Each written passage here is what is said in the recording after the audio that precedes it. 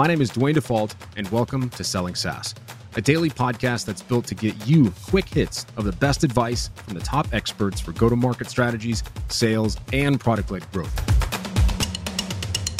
The goal of this podcast is to help you learn more, get better, and execute in 10 minutes or less.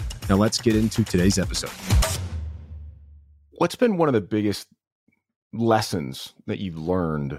Maybe lessons isn't the right word, but something that you believed before, and then you went through this experience and now you believe something different. Like, is there anything like that's happened in your enablement career?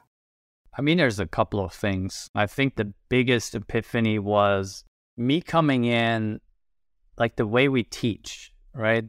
Going back to my customer enablement experience is that journey from, and I think it's kind of in parallel with a more traditional sales and consultative selling, and that journey that you can't come in and say, our product is the best because XYZ, our company is the best because XYZ, right? And we have these customers and this and that. And I think that was a similar experience for me where I came in with the mindset, I got to show them our product and why it's so great and everything the product can do, all the features, all the functionalities, versus, hey, tell me where you are right now. What are your challenges? What are the challenges you're trying to solve? How are you going to use this day to day? And if you don't know, how are you currently doing these things right now? What's challenging? What's working well?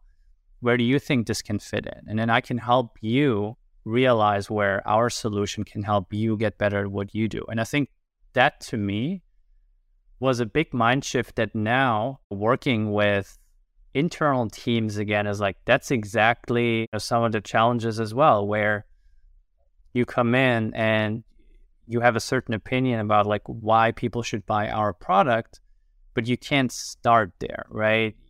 You do all your discovery, you start with challenges and problems we're solving. So I think that's one epiphany that I had at some point in my career a couple of years ago that really changed things for me. And then I think the other one is what you think you can get done yourself versus reality of working with multiple stakeholders. So when you say that, are you talking about, and you may have went to explain it, but stakeholders like internally, like you're an enablement person, you got to work with the head of customer success and sales, director of sales, and then you have your CEO, and then all like internal stakeholders or external stakeholders?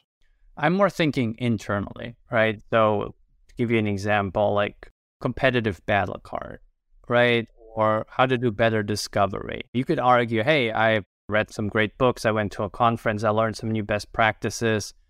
I think here's how we should do this. Or, hey, I have all this intel that I collected. I'm going to put this in a format and share it with everybody. And you think you can get that done versus, hey, I need input from product. I need input from product marketing. I need to ask the sales managers and maybe even contributors about the exact objections they get regarding competition, right? I need to figure out from a product and product marketing perspective what they can say based on what we have right now. And then I can also talk to that side and say, like, look, there are certain things that, maybe there's not full alignment just yet. So what it also does is, as an enablement person, I think there's an opportunity to navigate an organization and to help break down some of the silos that might exist, right? And not always will there be full alignment, for example, between how we sell and maybe how product thinks we should sell, right? Or product marketing. So I think there's an opportunity, again, to bridge the gap, to break down silos, and to bring a lot of different stakeholders together to produce something really great. But I think that initial idea that as an enablement person, maybe you can just put something together that will be useful, yes and no, sometimes yes.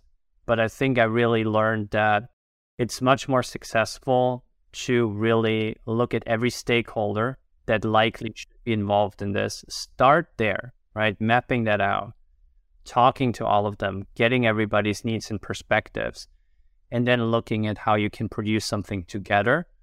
And then ultimately, you can still be the person who then optimizes the format and thinks about how people learn best, right? Bring your expertise in.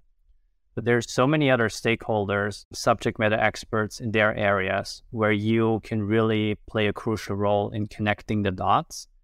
And I think that's another learning experience for me where I figured out that if I reach out much earlier, right, rather than trying to run with something first and then get feedback second, to start with input from everybody that I think I need input from, and then really start the journey from there. Thanks for listening to another episode of the Selling SaaS podcast. And if you got value from today, please leave a review on your favorite podcast platform. And don't forget, we'll be here for you tomorrow so you can learn, grow, and execute in 10 minutes or less.